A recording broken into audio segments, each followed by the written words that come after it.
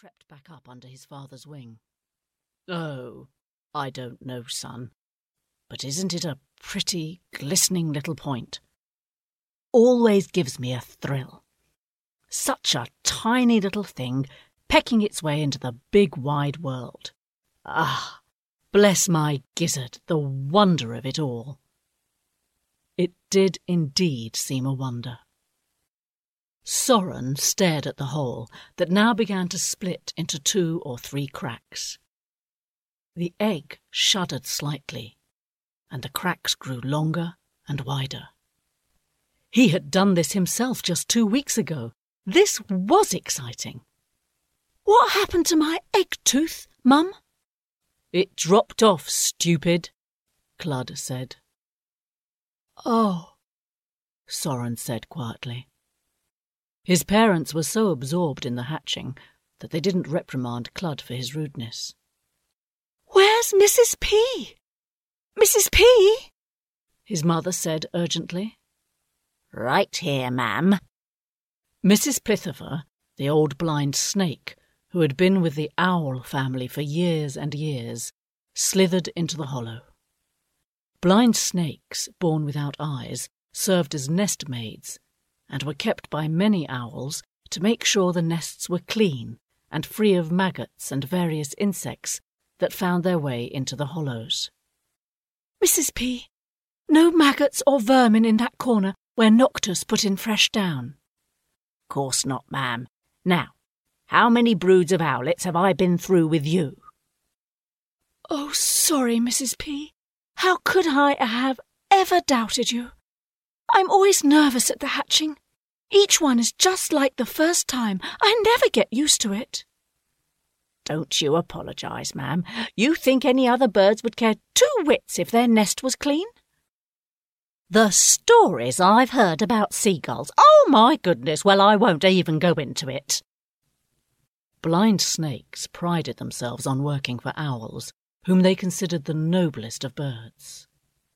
Meticulous, the blind snakes had great disdain for other birds that they felt were less clean due to their unfortunate digestive processes that caused them to eliminate only sloppy wet droppings instead of nice neat bundles, the pellets that owls yarped or spit up.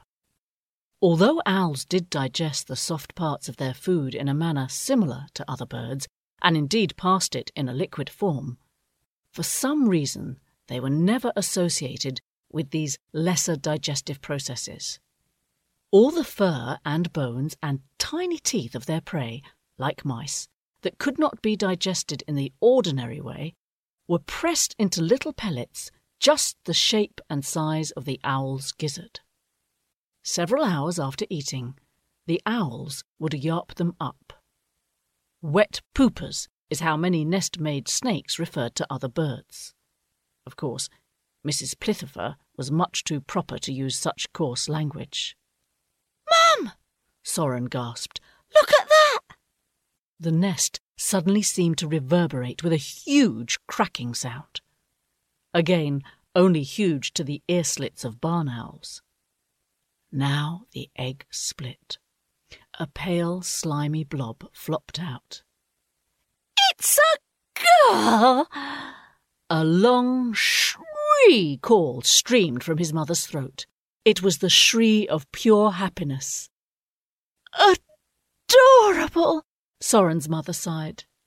"Enchanting," said Soren's father. Clud yawned, and Soren stared dumbfounded at the wet, naked thing with its huge, bulging eyes sealed tightly shut. "What's wrong with her head, Mum?" Soren asked. "Nothing, dear. Chicks just have very large heads. It takes a while for their bodies to catch up." "Not to mention their brains," Clud muttered. "So they can't hold their heads up right away," said his mother. "You were the same way." "What shall we call the little dear?" Soren's father asked. "Eglantine," Soren's mother replied immediately.